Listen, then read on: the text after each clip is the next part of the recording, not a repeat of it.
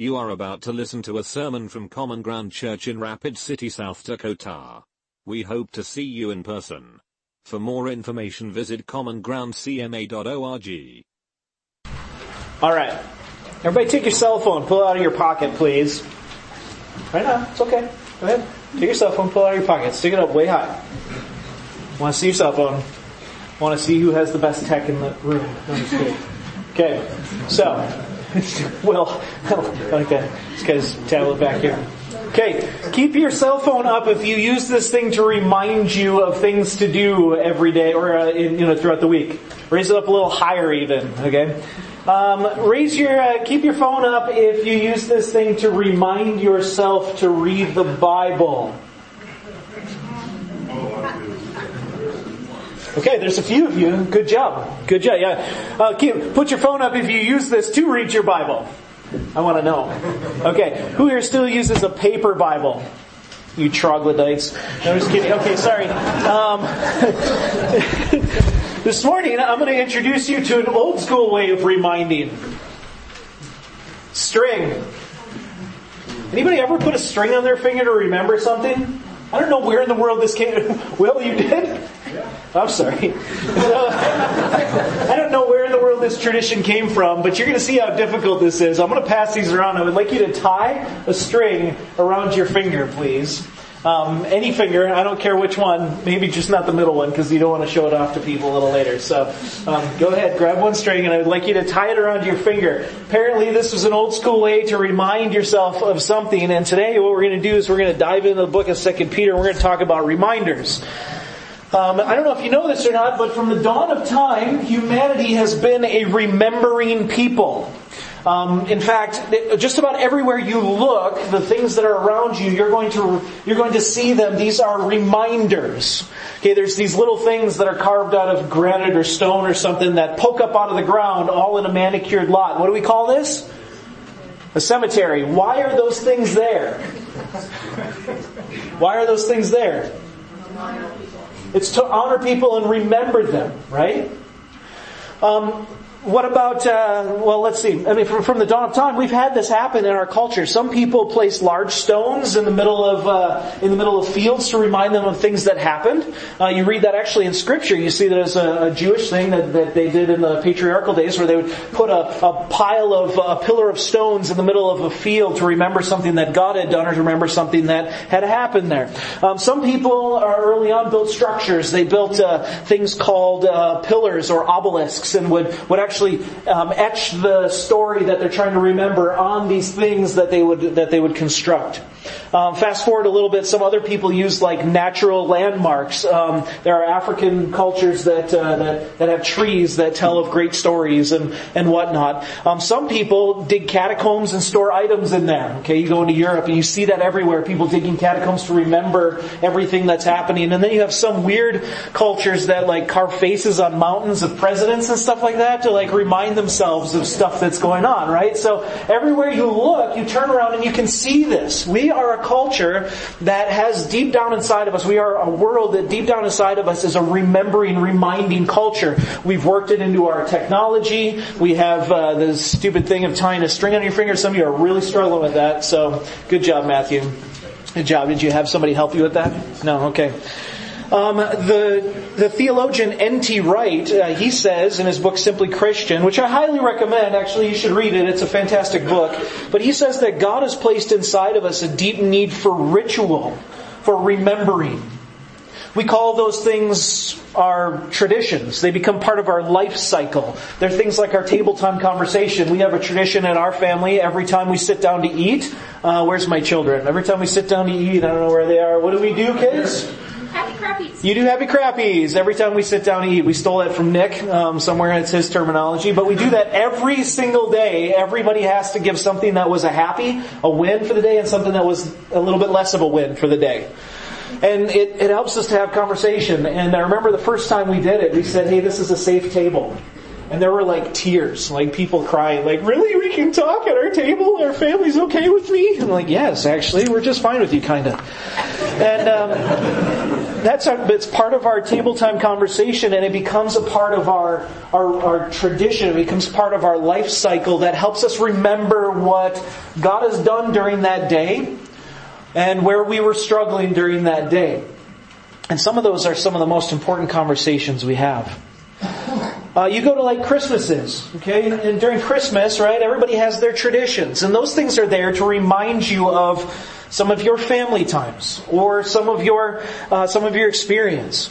We have each of these things kind of deeply interwoven into us. We have this idea of remembering. Like I said, we've worked it into our technology. We're in this culture, we've become kind of dependent on these reminders now. I call this thing my portable brain. I am, since having a smartphone, since having a cell phone, I'm way more organized and way more punctual than I once have been.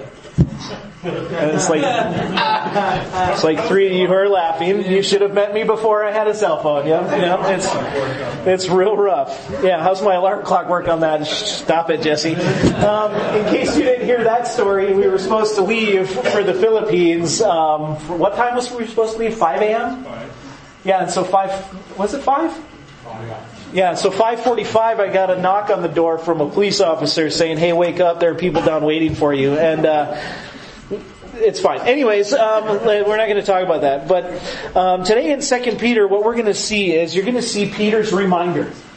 You're going to see an epic reminder that Peter wants to lay down in front of his people. And so grab a Bible, turn to 2 Peter. If you didn't bring a Bible, that's okay. Snuggle up next to somebody who's got a smartphone and say, "Hey, can I borrow your phone?" And just do that real creepy in their ear. It's fine. Somebody did it, didn't they? And we're going to be in 2 Peter chapter 1. What we've begun walking through is we've begun walking through this book, this very small book, because I think in 2 Peter there are some of the best teachings, some of the best warnings for us in our culture today.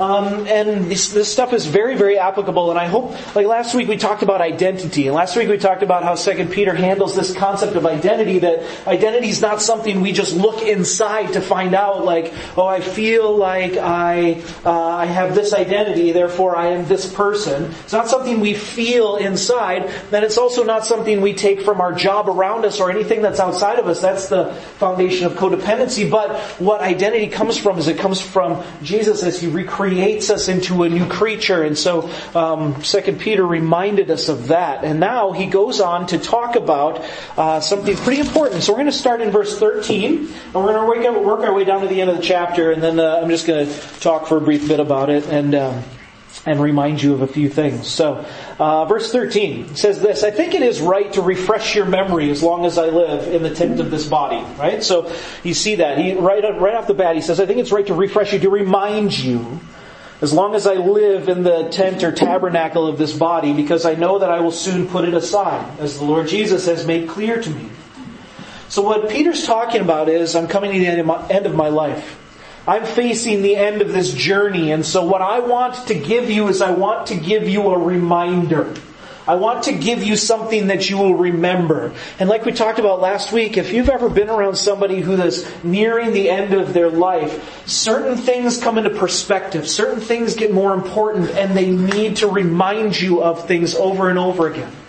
So you'll oftentimes see somebody who maybe as a father didn't say "I love you" a whole lot.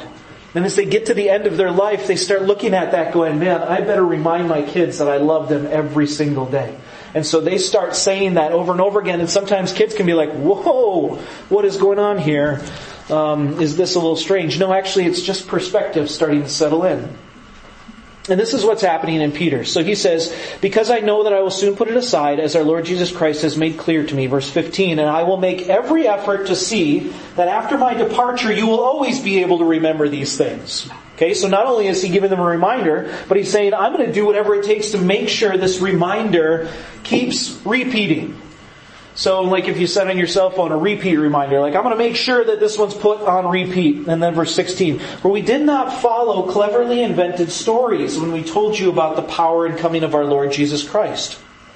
But we were eyewitnesses of His majesty. For he received honor and glory from God the Father when the voice came to him from the majestic glory, saying, This is my Son whom I love. With him I am well pleased.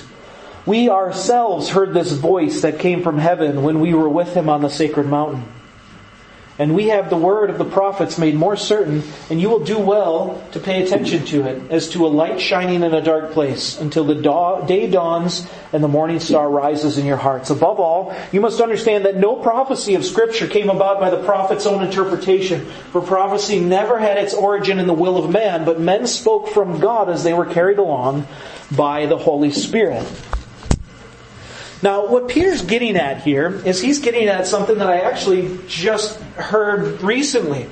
Well, it's kind of like what I just heard recently. We just got back from a district conference, and our district conference was this conference of pastors that all gathered together, and some really cool things happened. We talked about we had to do some voting and really dumb stuff like that. But in between those meetings, some great things happened.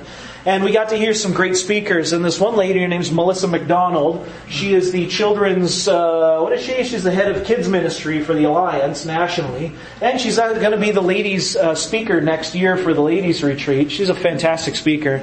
Anyways, she said, whenever you present an idea, you want to give three things. You want to give evidence, or you want to give statistics, you want to give anecdotal stories, and you want to give scripture. Because you can argue with one out of the three, but you can't argue with all three. And this is what I think Peter's getting at. Okay, this is what I think he's getting at. Oh, before we jump in here, I need to share something with you as a church body that I haven't shared yet. So this church applied for a grant. I don't know if you noticed this, but if you look around you, there are very few seats in this place. It's a good problem to have, actually. Although I don't like some of you. But anyway, I'm just kidding. I like everybody. But this is a fairly full place, and we're addressing this issue by, in September, we're going to be launching a second service, a Saturday night service, and then a Sunday morning service, okay? And in order to assist with some of the staffing that's going to need to come with that, and we don't quite know how that looks, we're having a board meeting to start the conversation tomorrow. We know a little bit, but in order to help with some of that stuff, we actually applied for a grant, this church, for a $20,000 grant. We got it. So, yeah, so that's going to be great. Anyways, moving on. Sorry, side note. So 2 Peter jumps in, or Peter jumps in here in the book of 2 Peter, and I think what he's getting at is he's getting at this three-pronged thing of anecdotal evidence, of scripture, and of fact, of statistic. He starts off saying, we saw Jesus. I want to remind you of this. We saw Him. Now Peter starts off here with this. This is an actually ultimate important thing, right? He saw Jesus. And not only did he see Jesus, but he says, I saw Him when the majestic glory shone all around Him.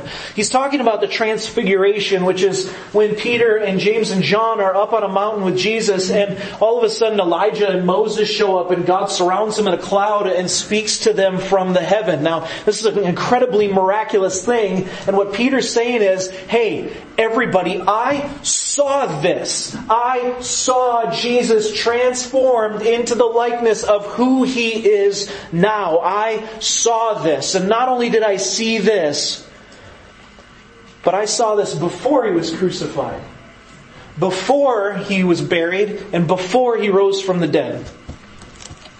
Peter saw something that only 3 people on this earth had seen until that time. But additionally, Peter doesn't just say, I saw, think about all the things that Peter actually saw. Peter saw Jesus. Peter saw Jesus walk on water.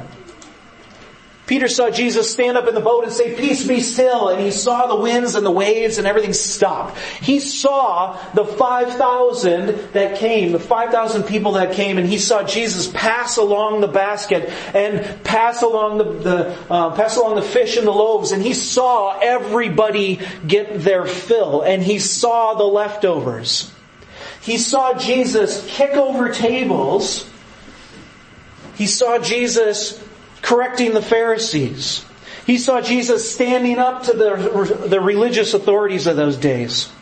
He saw Jesus turn water into wine. He saw Jesus open the eyes of the blind. Think about all the things that Peter saw. And he says here, I wish to remind you before I take this body off, before I die, I wish to remind you and I wish to make sure and make every effort that you will be reminded continually that we saw Him. We saw Him.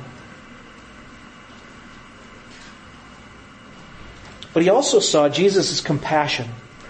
He also saw Jesus weep before the grave of Lazarus. He also saw Jesus curse the fig tree as He wept over Jerusalem. He also saw the sweat drops of blood dropping off of Jesus as He couldn't even keep His eyes open. He saw the group or the mob come and He saw Judas kiss Him, and He saw His Savior pulled away and brought into a trial, and He saw the empty tomb. And He saw Jesus after He rose from the dead. If you remember, He's fishing in the Galilee region and Jesus shows up on the shore and says to them, hey, throw your nets over. And Peter's the first one to jump in the lake and go swim on in, leaving his work behind. And all the rest of the guys are like, Peter. Peter saw so much. He saw so much. It wasn't just one thing where you could look at it and go, well, are you sure you saw what you saw? No, actually, he saw more than that, and more than that, and more than that. And he's saying, look, I want to tell you what I saw, what I perceived with my eyes. Eyes are a tricky thing to fool, although sometimes they can be fooled, and we can disagree with that. But he continues on, because he doesn't just stop with I saw. He also says, and we also heard. We also heard. We heard the majestic voice that came down from glory saying, this is my Son whom I love. With Him I am well pleased. We ourselves heard this voice that came from heaven when we were with Him on the holy mountain, on the sacred mountain. We heard. So Peter doesn't start with, he starts with we saw, but he goes to we heard. And I want to help you know what I heard. Now think again about all the things that Peter heard. Think about the things that Peter heard. He heard the voice of the Father come down from heaven. That's an incredible thing in and of itself. But Peter also heard the voice of the Lord and declared that it was His Son with whom He was well pleased. Now I have to take this moment just to hit on this idea. In our culture right now, we have all these ideas about Jesus. Well, Jesus was a good man. I loved His footwear and His hairstyle. I could have done away with, the white flowing robes, but everything else was great. Jesus was a wonderful teacher. Jesus was a great philosopher. I'm sure He was very, very much like, just sitting on top of a hill and loving peace and all that good stuff. But here's the deal. What Peter's talking about is that he heard God the Father's voice booming over Jesus saying, this is my Son with whom I am well pleased. It will do you well to listen to Him. Right? Like this is the voice of God Almighty coming down going, hey, you hear my voice? Listen to His voice now. That's a powerful thing. Peter heard so much. Peter heard the Father speak over Jesus, actually several times. He heard the moment when Jesus' death darkened the sky and made the earth quake. He heard God Himself move heaven and earth to show the glory of His Son. But He also heard the wind and the waves cease. He also heard the demons shriek and come out of people. He also heard the water dripping off of His own feet as the Savior washed them, saying, now you go and do likewise. And Peter heard the rooster crow 3 times. And Peter heard the voice of his Lord say, if you love me, you will feed my lambs. You will feed my sheep. He heard the Lord restore him. Peter heard so very, very, very much. Now, words can be misinterpreted. And sometimes we can fool ourselves to see certain things. But He doesn't stop there. Because then he says, and we have the word of the prophets made more certain, and you will do well to pay attention to it as a light shining in a dark place. Now he turns his eyes over to, we've also been given a testimony about God, or about Jesus, that predates Jesus. We've been given this word of God that says Jesus is coming. Peter turns to the Scriptures and says we have this prophetic word. He recognizes that not only has he seen Jesus, not only has he heard Jesus, but now they actually have the word of God that has been attested to by all of the people that they care and that they love, all of the Jews and some of the Gentiles, and they have this word of God that people are following, and he's going, this is actually about Jesus. So we have our experience, we have our hearing, and we also have the Word of God made more sure. It's a beautiful thing, right? Because you can argue with somebody's experience, you can argue with what they saw, you can argue with what they heard, and you can maybe argue with Scripture, but then eventually you start to figure out that you're just arguing. Because sometimes we have the Scripture, and we can look at that and go, well, it depends on your interpretation, right? Then there are people that we meet that have met the God of the Bible, who has spoken deep down into their life and into their darkness and have caused light to come into their soul and have transformed them and have changed them. And you look at that and go, okay, I've read it, but now I see it. I see it happening in somebody. And he says we should pay attention to Scripture like a light in the darkness. Peter's intent in this whole thing is to help us to see that this whole thing is not just a cleverly devised myth. He starts off going with that. It's not a cleverly devised story that we're following. This is not a cleverly invented story or cleverly devised myth, or whatever your interpretation says. And what he's talking about is, I'm pinning my life on something that is not made up. This is something I saw, this is something I heard, and this is something that's been proclaimed to me. I have my anecdotal evidence, I have my truth, and I have the Scripture, and I can argue with one out of the three. I can't argue with all three, because all three of them come together and say, look, this is what has happened. And he's pointing to the beauty of Scripture, and he's pointing to the beauty of our experience. Now, it's a wonderful thing. And in some ways, this is a way of a setup for what I actually wanted to talk about today. And this is a beautiful thing too, and I wanted to talk about this. But here's what I want you to know, is I want to talk briefly about what the Bible is and what the Bible isn't, because there's actually some confusion today as to what it is and what it isn't. And so I want to help you to understand what this thing is. And because what I see is, as I look over our society, as I look over American culture, this kind of is the dividing point. There are some people who look at this book and turn it into something that it's not, and it goes all kinds of wonky directions. And what I'm about to say might be offensive, and I'm not sorry about that. But I am sorry about that. I don't mean to offend you, but I want you to hear what I am saying and try really hard to not hear what I'm not saying. What I'm going to do is I'm going to walk you through kind of a list of some of the ways that we see Scripture in this society that is not the way that Peter's talking about it here. And what I want to do is not to offend you. What I want to do is I want to reframe your thinking into the way that you see the Bible, and then challenge you with a reminder that you already have tied around your finger, hopefully, if you're, wonderful people. So here's some bad ideas of the Bible. Some bad ideas of the Bible. I don't think, I might have them up there actually in a list. I'm sure I do. Some bad ideas of the Bible. First one is the one that I choke every time. Okay, the B-I-B-L-E. Yes, that's the book for me. Right, so the basic instructions before leaving Earth. The B-I-B-L-E. Okay, that acronym. Basic instructions before leaving Earth. We've heard this thrown around. Maybe some of you have it on your Bible covers because it's too hard to hold a Bible. You need a handle or whatever, right? So the basic instructions before leaving Earth. And this idea is that the Bible is not actually an instruction manual for how to get the best out of your life. I don't know if you know that or not. I actually just sat through, in our district conference, I sat through some marriage counseling training seminars or whatever, some conflict resolution training seminars. And they said, this is the best manual for marriage ever.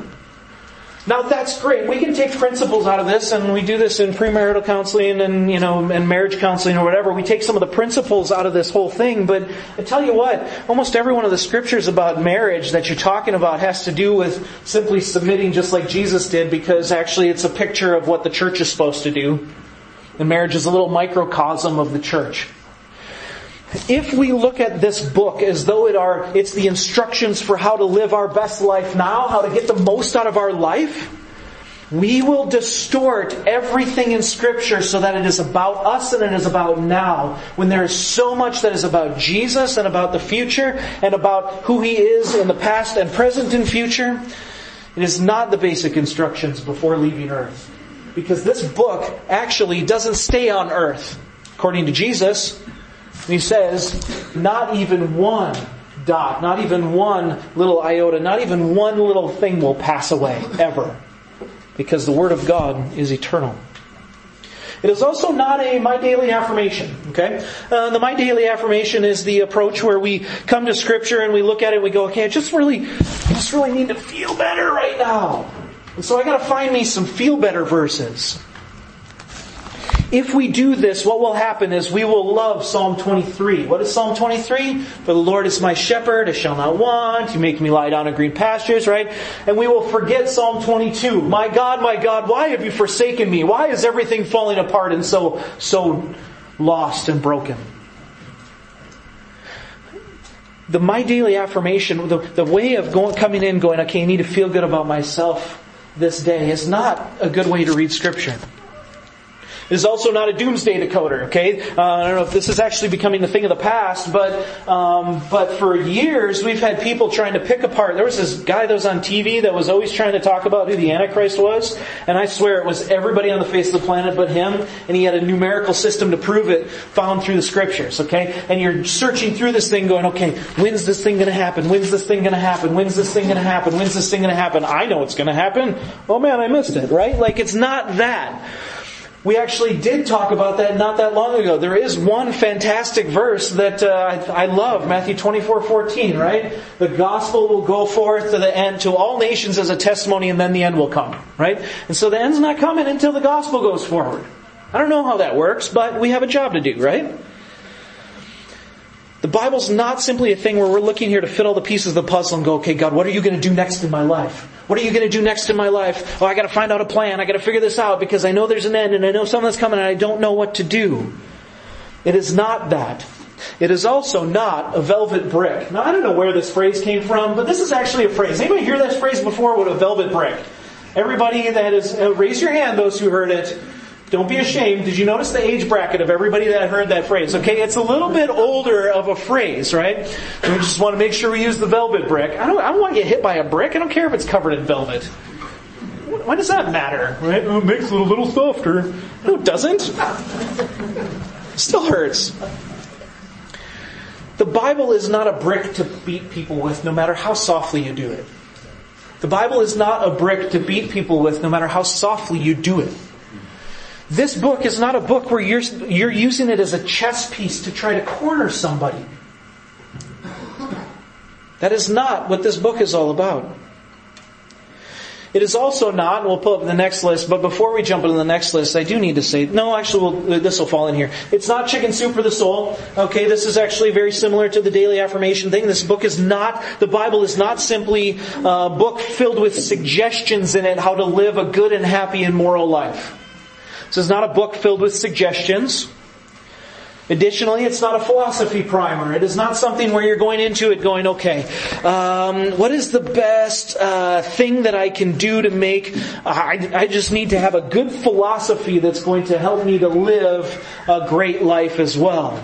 Now, again, you got to remember as you're listening to this that some of the ways we read Scripture contains some of these things, but I'm boiling into a point, so just hold yourself there, judgy pants. What falls into this philosophy primer as well is, this is not a book where we're able to look at it and go, I can take this in order to disprove anybody, every time, all the time, and win every single argument on the face of the planet because my arguments are better than yours because they came from the Bible, okay? This is not exactly how we're supposed to read Scripture as well. It is also not a really long gospel tract. You can't just hand this to somebody and say, read it and come back. Now you can, and the Holy Spirit does work that way, and we have seen people do that. But I tell you what, if there is no previous understanding of what is going on, this book can be incredibly confusing. And it is not, as verse 16 says, a clever fable. It's not something that has a bunch of stories with morals to it. And it is also not something that is a product of imagination. If men were to imagine a book that would transform them, it would not look like this. It would not tell you that you're a sinful person that needs Jesus. It would not tell you that you are broken and apart from the sovereign hand of the Lord, you can't even remotely come to a relationship with Him. It would not be the thing we invent. In fact, the thing we would invent would be the thing that would say, you're good, you're great, you're wonderful, and you don't need anything. All we need is a little bit more instruction to live a better life. That's what man would imagine, and unfortunately that's what we do imagine. Now, to some degree, studying Scripture is all of these things combined, and that's maybe a fraction of what it is. But here's what I'll tell you that it is. In fact, Peter even says this in here, all those P names. Peter even says this in here. He says, for prophecy, or you must understand that no prophecy of Scripture, no Scripture ever came about by a prophet's own interpretation, for prophecy never had its origin in the will of man. But here's what happened. Men spoke from God as they were carried along by the Holy Spirit. What's happening here, and you see this is men who are speaking in the language of men, that is a message coming from God being interpreted by the Holy Spirit. The Bible is a missionary text. From front to back, it's a missionary text. From cover to cover, it's a missionary text. And here's what I mean by that. It is the culture of God, the reality of God's world, the reality of Jesus Christ, the reality of sin and salvation and the nature of this world and the brokenness of man. It is the reality of all of those things as God sees them recorded in a way that we can hear. Recorded in a way that we can hear. And so when we're coming and we're looking for our basic instructions before leaving earth because we want to know what the best life is now, that is a me-centered understanding of the good news of the Scripture. When we're coming in going, what is my daily affirmation? I just really want to feel good about myself. We're coming to this book looking for more of us. If we're looking for a doomsday decoder, oftentimes it's because we want to get out of this place and we don't really care anymore about what's going on here. Or if we're using this as a velvet brick, we've lost the idea that there are other people and we are mandated, commanded, and recreated to love them. This is a missionary text where we are beginning to understand the culture that we are now a member of. We are now a citizen of. And we are now ambassadors from that culture into this culture. You know what an ambassador is, right? Like, you ever see the embassy, right? An embassy in another country, an embassy in another country is a tract of land, a spot of land that has this nation's sovereign rule in it. So all of this nation's rules and laws apply in that embassy. And ambassadors come out of that embassy and live in this community and go to work in this embassy. This is what we have become, our ambassadors for Jesus Christ. We've been created, transformed, renewed, given a new identity, placed as a citizen of the kingdom of heaven, but being placed in the embassy that is here. And we go into this world being able to proclaim about the kingdom that we live in. And here's the issue. This is why I think right now in our culture, and particularly in Western culture, why we've become so ineffective with our Scripture reading, teaching, and understanding. We have the least biblical literate generations, not generation young, but generations young and old alike. We have the least biblical literate generations that have ever been in this country. One of the reasons that is because we've grabbed a different lens to read this thing through. The missionary text, the missionary nature of the Bible is to communicate a reality that we can't understand because we don't speak the language. And the Holy Spirit interprets that, and men pen that in a culture and in a language that we can understand. And so we can look to this and we can read the history and we can understand who Peter was and what he was talking about and the words that he's using and the ideas that he's using. And what he's doing is he's communicating who God is from hundreds of different ways. Sometimes through poetry, sometimes through narrative, sometimes through prophecy, sometimes through instructional texts like this. In fact, there's a really cool thing in here that you're not reading, that if you're reading it in the Greek, Peter never is referring to, he doesn't refer to Jesus ever as Jesus. He always keeps referring to him as that one. It's a title that the Pythagoreans used for Pythagoras, their great philosopher and the one that they followed. Even in this, he's using missionary language going, hey, Pythagoreans who follow Pythagoras, you want to honor him by calling him the one? I'm going to do that with Jesus so you can understand what I'm doing. Even in that, he's throwing little things in there. This is a missionary text. And so as we come to this, what we're supposed to do is we're supposed to read it to find the character and the nature of God Almighty. And as we see Him, we're supposed to be changed and transformed by seeing that character and that nature. And then we're supposed to understand this and take this to the nations. Becoming the new people who are filled with the Holy Spirit that are bringing the interpretation of the missionary text to other nations because they need to hear it as well. The Bible is a missionary text, and here's what it tells you. Here's what it tells you. Here's what we've learned from this missionary text about God. That God spoke and He formed everything. God spoke and He formed everything. And then God continued speaking and He spoke to man. He spoke to Adam, He spoke to Eve, and even after they fell and the whole world fell apart and sin entered everything, what does He do immediately with Cain and Abel? He says, hey, Cain, let's talk about this. Abel, let's talk about this. There's some stuff going on here. He's back talking to mankind. God speaks to mankind. Then God meets with mankind throughout the rest of the text. He comes and He starts meeting with mankind first in a bush and then in a tabernacle. And then the tabernacle moves into a temple. And then the temple, He keeps meeting with people. And then God Almighty comes and He becomes man to meet with man. And then He dies for man. And He raises to life as the first man, the first new created being. And He heals mankind. And then He fills mankind and sends mankind to the nations. And He also tells us that He's returning to finish the job. That is what the missionary text says in 1,000 different ways. 1,000 different ways. And once you get a grasp on that, then you're just reading this going, oh man, God's speaking to people. I see that. God's here speaking to people. God's a speaking God. He communicates with people. Oh wait, God sent somebody to do something. Man, God sends me to do something. The story continues and you get to see it happen over and over and over again. If this is what the Bible is, then I must ask you, how do you read it? Do you read it? If it's God's story of God's glory translated into man's darkness for man's hope, then it should change how we read it, when we read it, why we read it. If it is God's story of God's glory translated into man's darkness for man's hope, then that should change how we read it, when we read it, and why we read it. This week, I have a challenge for you. Set yourself a reminder. You have a rope on your finger, or grab your phone and set yourself a reminder.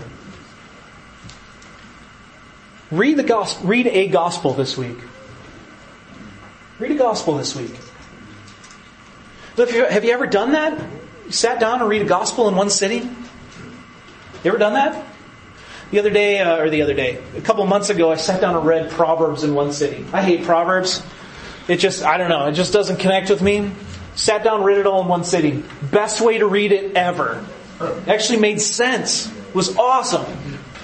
Sat down, took it about maybe 3 hours on a Saturday, because I'm a slow reader. Read Proverbs.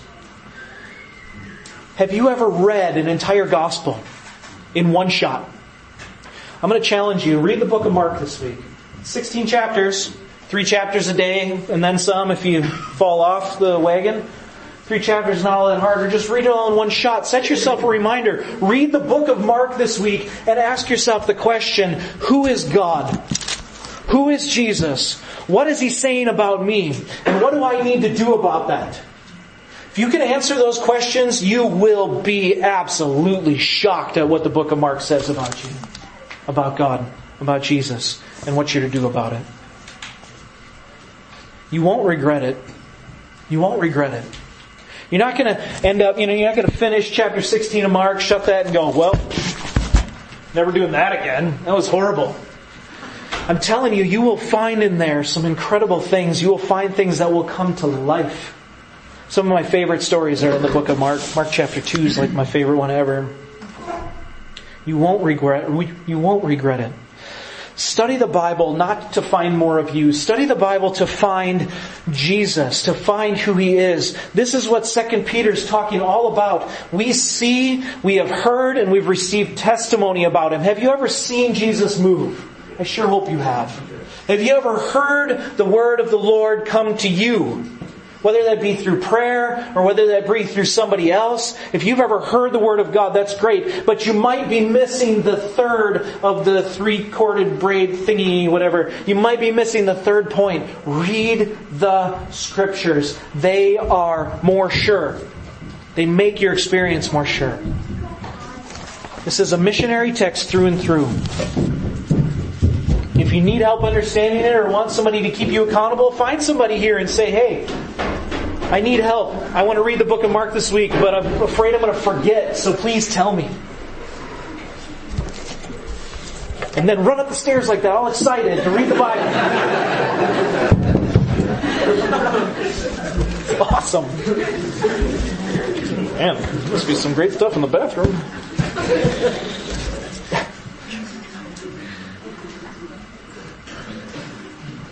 Take the challenge this week. Give it a shot. I'm telling you, you won't regret it. The Holy Spirit will speak to you through the power of God's Word. And next week we'll jump back into 2 Peter. But I will ask somebody, I will ask you, actually Nick, write this down. Nick will ask you next week during offerings time, did you read? And if so, what did you hear? So there will be an assignment, people. It's okay. Do your homework. It will be graded. You will be given Jesus points accordingly.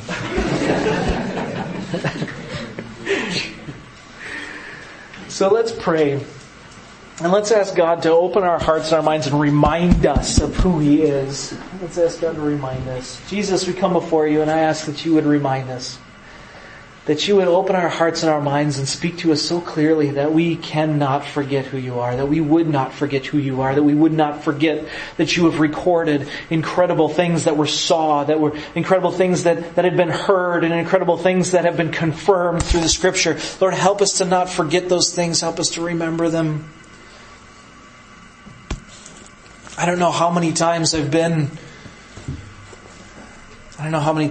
stuck in the middle of the week going, oh man, my week is just falling apart. Why in the world is my week falling apart? And I'm come to You and I'm looking for some daily affirmation and all of that stuff, Lord, but I just have forgotten that I need to come to the Word of God to hear and to see who You are and to just bask in Your character and in Your nature and in Your glory because You've given me Your Spirit and I can see who You are. And so Lord, I pray that You would stir people up through the power of Your Word, that You will help them to see who You are, and that as we study the Word of God together, that You will move people's lives. Lord, this is not about me. This is not about us. You must do it. You have said, apart from You, we can do nothing. So we pray that we would be connected to You. We need to be connected to You.